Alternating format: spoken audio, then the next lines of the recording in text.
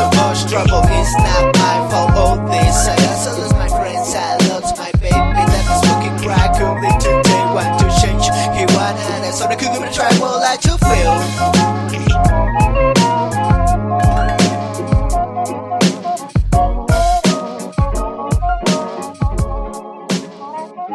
Welcome back, Crack fans. As always, I'm your host, Dalton Thieneman.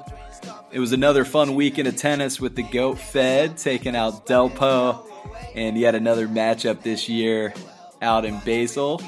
Fed's open era title count is currently at 95 and counting, and we can't wait to see what he does in 2018. I'm hoping that he hits that 100 title threshold next year. But also, Carolina Wozniacki snapped a 7-match losing streak to beat Venus Williams 4-4 in the WTA Finals on Saturday. It should be extremely interesting to see if she wins a major next year.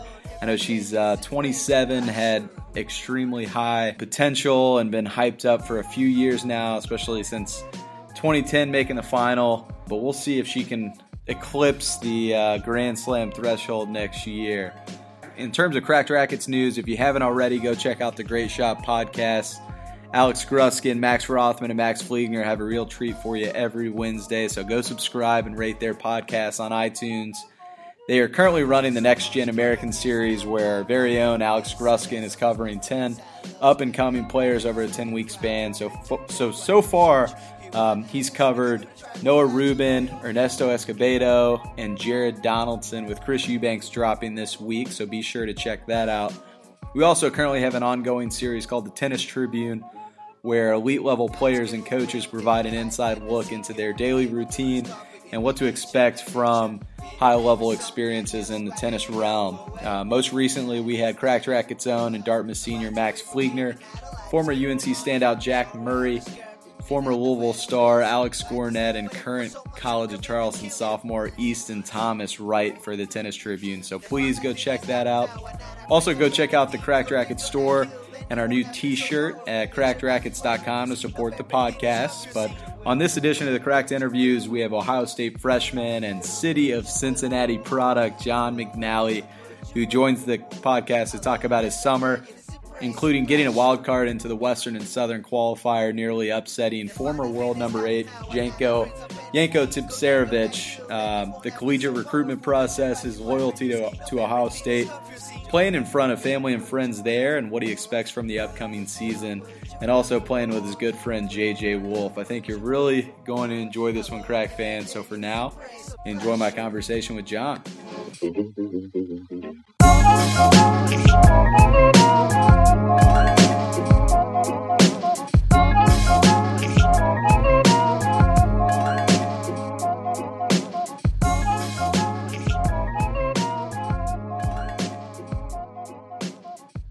We'll get this started. Tell me a little bit about yourself and how you originally got into tennis. I'm 18 years old currently, from Cincinnati, Ohio. And my mom played college tennis at Northwestern, and my grandpa played college tennis at Ohio State, actually. So I've grown up in a tennis family, and my mom is currently a tennis pro at the club at Harper's Point right now in Cincinnati. So she started me off at a young age, and it was just started off as casual hitting with a balloon onto a wall, and then all of a sudden it transformed into actually hitting tennis balls. So at what point did it all click for you then? Was there like a tournament win or anything that stands out that you knew you were going to take this thing to another level? Yeah, I mean, it's actually kind of funny. In the 14s, they used to have this thing called the Nike Junior International Tour. I'm not sure if you're familiar with that. Yeah, it was a tournament played in Boca, and I actually got in as like an alternate. Someone rolled their ankle, and I got in and got to go play. And I actually ended up winning that tournament, the round robin, and getting to go to Club Med and play the big international thing. And that was the first time that I really knew that I could play with the people in the United States at a high level. And then I got to see what it was like at international level. And wait, so that was in 14s. You got in as a wild card or as an alternate. Yeah. So one of the last players selected for the tournament. Did you think at the time that you had any shot of even winning a round or two? No way. I didn't think I was going to do very well there, and then things just kind of happened, and all of a sudden I won it. And obviously it wasn't the biggest tournament in the world, but it gave me a lot of confidence. And then I had a pretty good next couple of years. And when I was 16, I basically won everything. I won Easter Bowl, hard courts, clay courts in the 16s, and I was like 55-0 on the year, besides the loss to Connor Hansen, the zonals, and then I lost to John Schwinski in the first round of Junior US Open. So that was all started at, I think it all started at that tournament in Florida, and just gave me some confidence, and I had the best year of my life. Probably injected like a whole new level of confidence and energy into your game after pulling that off. You won that tournament in Boca, and what did you qualify? You said there was another international tournament that you qualified for. Yeah, it was just like the Nike International Tour. Like, it was in Club Med in Florida, and different countries had different representatives. So there was a kid for the 12s from America, there was a girl for 12s, and I was the boy for the 14s, and there was a girl for the 14s, and they had that for a bunch of different countries, and it was a single elimination tournament, and I still remember who I lost to there. I lost to Jay Clark, 7-6 in the third, and Jay's currently still playing. He's in the top 300 ATP, so not a bad loss. Yeah, it was as a 14-year-old, I never played anybody outside of the United States, so I thought it was a pretty good experience. Yeah, that's pretty good international exposure and kind of a good measuring stick for you going forward. So 14s, you roll on through the juniors. Talk about the recruiting process for you. And I didn't realize your dad had gone to Ohio State, but My was grandpa, that your grandpa, pardon me. So your grandpa went to Ohio State. I didn't realize that. Is that the only connection there, or talk about the recruitment process to Ohio State? I've known Ty pretty much my whole life since I was about 8. Both my grandparents went to Ohio State. My aunt went to Ohio State. My grandparents have season tickets for the football. I've had them for about 50 years. So I was going to Ohio State football games from the age of 5 till now. I still go to most of the games. So I was just obsessed with Ohio State football and Ohio State in general. And all of a sudden things started clicking in tennis, and I had opportunities to go to a lot of schools, and Ohio State just ended up being the best fit for me. And I think that it is going to offer me a lot of things to help me springboard into the next level and to try to get to that professional level. Sure. And talk about where else, maybe other schools that caught your eye, other schools that recruited you, and then or how Ohio State stood out to you.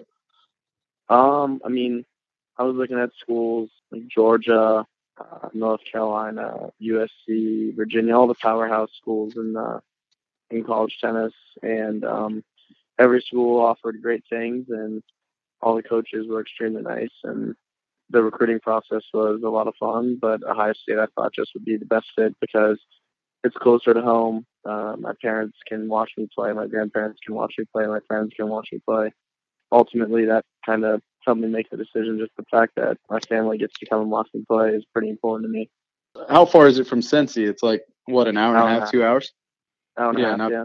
Yeah, not bad. And you're good buddies with JJ, right? Because he's from the Cincinnati area as well. Yeah. You aren't living together this year, are you? Yeah, we are, actually. He's doing homework. Nice. Talk about the team dynamic then, because you're obviously not a stranger to, the team going in, as most freshmen would be. You will bring back a loaded roster, and just talk about your all's goals for the next season. Like you said, we have a pretty strong team this year with Torp Regard coming back. He's arguably one of the best players in college tennis, and then JJ, me, Martin Joyce, and a bunch of other good players that I think we can compete for national title this year. There's obviously a lot of very good teams this year. USC is very good. North Carolina is very good. Wake Forest is very good. Georgia is very good. But I think we all believe that this is the year that we can finally mesh things together and get that first national title. That's the goal, at least. Yeah. And has JJ shared any tips from, his freshman year to help you adjust to the student athlete scene at Ohio State? Yeah, for sure. JJ's helped out a lot. He had a really good year last year. had some very big wins and helped the team out a lot. Coming as a freshman playing two is obviously not easy, but he did it very well. And without him, they wouldn't have gotten as far as they did in the NCAA tournament. And he had, like I said, he had a very big win against Oklahoma and a very big win against Illinois to clinch those matches. But he's been very helpful just getting acclimated, because being a student athlete, student comes first, which is tough sometimes with the practices and weights and stuff. But like I said, JJ and I gel really well together, so the process is going smooth so far.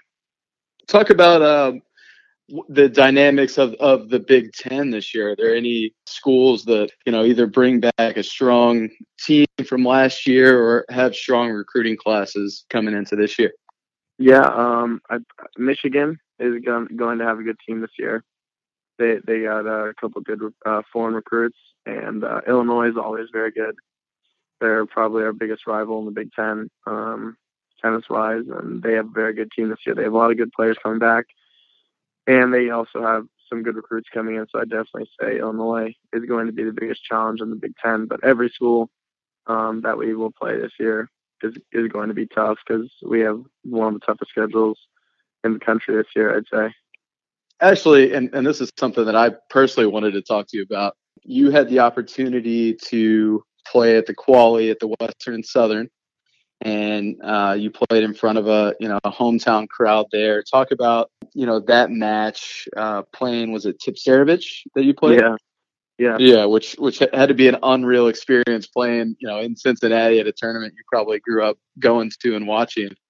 Yeah, it was crazy. It was I was still in Kalamazoo, actually.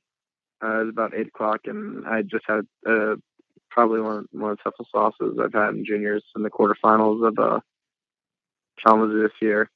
So I was down the dumps. JJ and I lost in the semis of doubles. So the morale wasn't extremely high, but we got back to the hotel. One of the guys I travel with, and I got a call from Andre Silva, who is the tournament director in Western Southern. And we're good friends, and he's a great guy, and he asked me if I wanted to play. Quali's asked if I wanted a wild card, and at this time it was, like I said, 8:15, and the drive is about 5 hours. So I froze when he first asked me, and I was a little bit shocked, but I eventually said yes, and we got in the car. Got in the car about 9. We got back to Cincinnati at about 1 a.m. that day, and I played Tipsarevic at about 4 p.m. that next day. So I didn't sleep very well that night. I was pretty nervous. The whole car ride there, I mean, I've seen Tipsarevic play on TV numerous times. He's been top 10 in the world. He's beaten Djokovic. He's beaten Roddick. So I was worried that I was going to lose 0-0, to be honest. But the whole day was crazy. Just there was so many people there, so many family, friends, and just local people. It was packed. We didn't play on the show court. We played on one of the outer courts, but there was a couple thousand people there, and it was only standing room. The atmosphere was insane. And to battle in 7-6 in the third in a 3-hour match was obviously pretty huge to me, and gave me a lot of confidence that I can play with someone who's 58 in the world. He just went around at the U.S. Open. So it was a little frustrating, because I was up a break in the third at 3-1, and I was up a break at 4-2, and I had chances to go up a double break on him. But he's obviously a great player. He made $10 million on tour, so he knows what he's doing. Like in the match, were you, and even actually, let's rewind back to when you got the call from the tournament director. What was it sounds like you were speechless, but like, what was your first move after you hung the phone up? Were you calling everybody, or were you just what the hell just happened? Yeah, pretty much. I actually had to call Andre back, because I was so blown away from it. I was like, "Can I call you back?" He said, "Yeah, you can call me back in 3 minutes and let me know."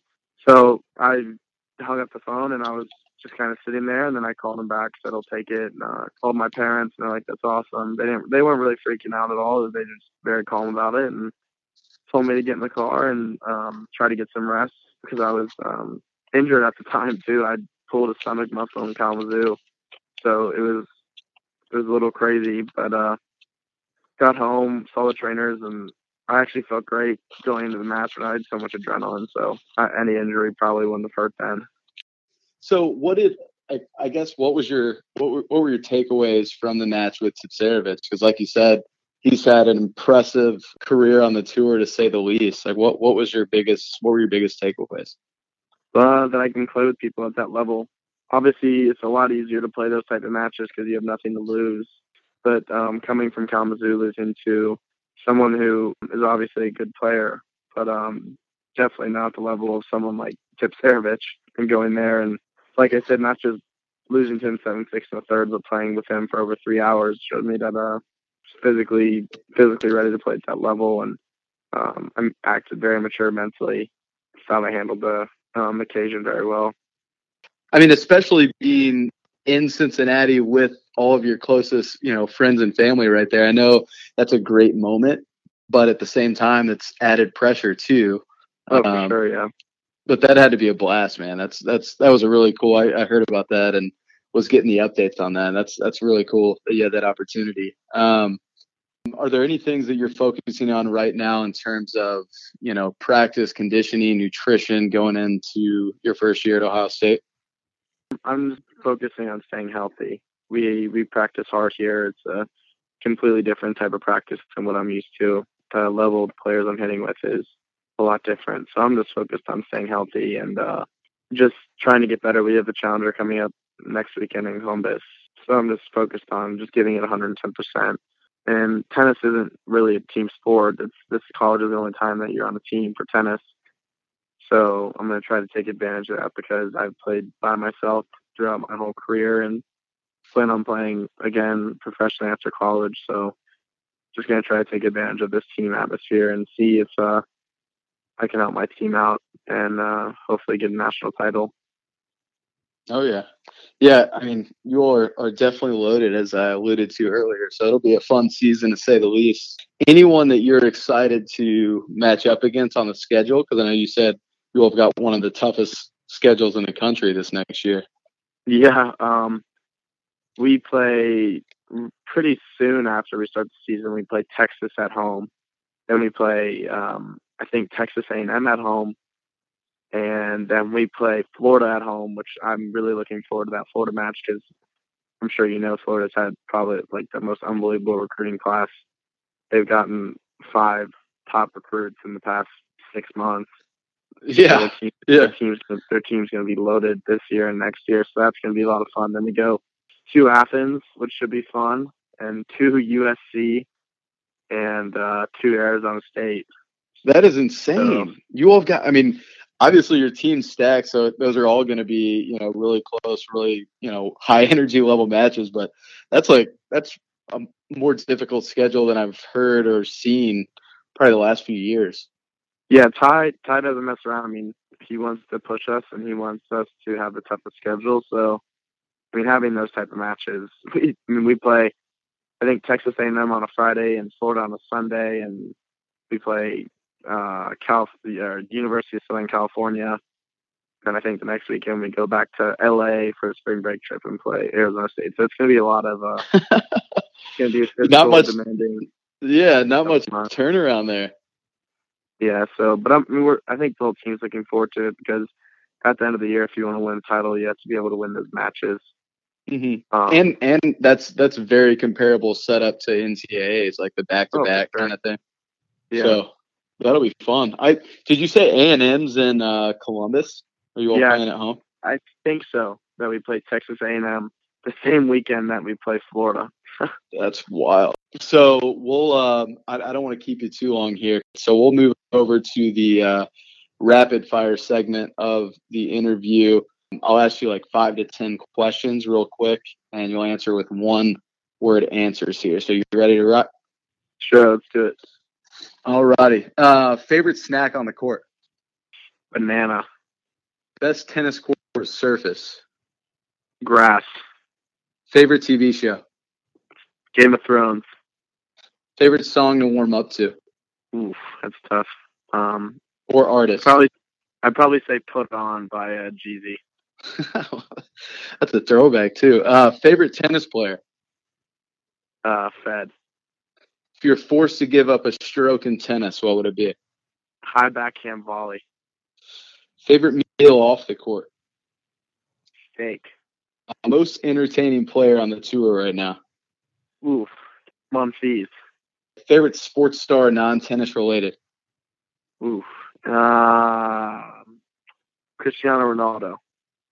Finish this sentence. My favorite thing about a fresh can of tennis balls is The smell. bingo. Awesome, John. Well, thanks for coming on. Appreciate it. Yeah, no problem. It was great. Excellent. Well, best of luck this year. I'll definitely be watching you guys. Thanks, man. Take it easy. You too. Have a good one. They're gonna kill anyone that feels so powerful. They try to hide you skin up, everything is confusing. You will be good, but you will be more. You will be good, but you will be more. You will be good, but you will be more. Alone every day, it is a praise, a pleasure. Thanks for listening to my conversation with John McNally. I'm so excited to see how the Buckeyes are going to do this next season and the success that he and roommate and longtime friend J.J. Wolf will do on the court next year. It's going to be fun watching them. They definitely have a great shot at bringing home a national title next year. Next time we have Blue Chip senior Axel Neve, Jensen Brooksby, and we've also been in talks with Noah Rubin, lead USTA coach Diego Moyano, former TCU standout and current pro Cameron Norrie, and so much more. So stay tuned there. We appreciate all of your support as always. We couldn't do this without you, Crack fans. Go subscribe to the Cracked Interviews podcast as well as the Great Shot podcast. Follow us on Twitter and Instagram and go like the Facebook page. And please don't forget to rate and review our podcast at iTunes. And we are also now on Stitcher Radio, Google Play, and Player FM for those Android users out there. So go check us out, and we will see you next time with Blue Chip senior Axel Neve. Like to sleep whatever for someone to come in and kill you. The final thing is stop now, and not our friends of anything. They're gonna kill anyone that feels so powerful. They try to hide you skin up, everything is confusing. You will be good, but you will be more. You will be good, but you will be more. You will be good, but you will be more. Alone every day, it is a praise, a pleasure.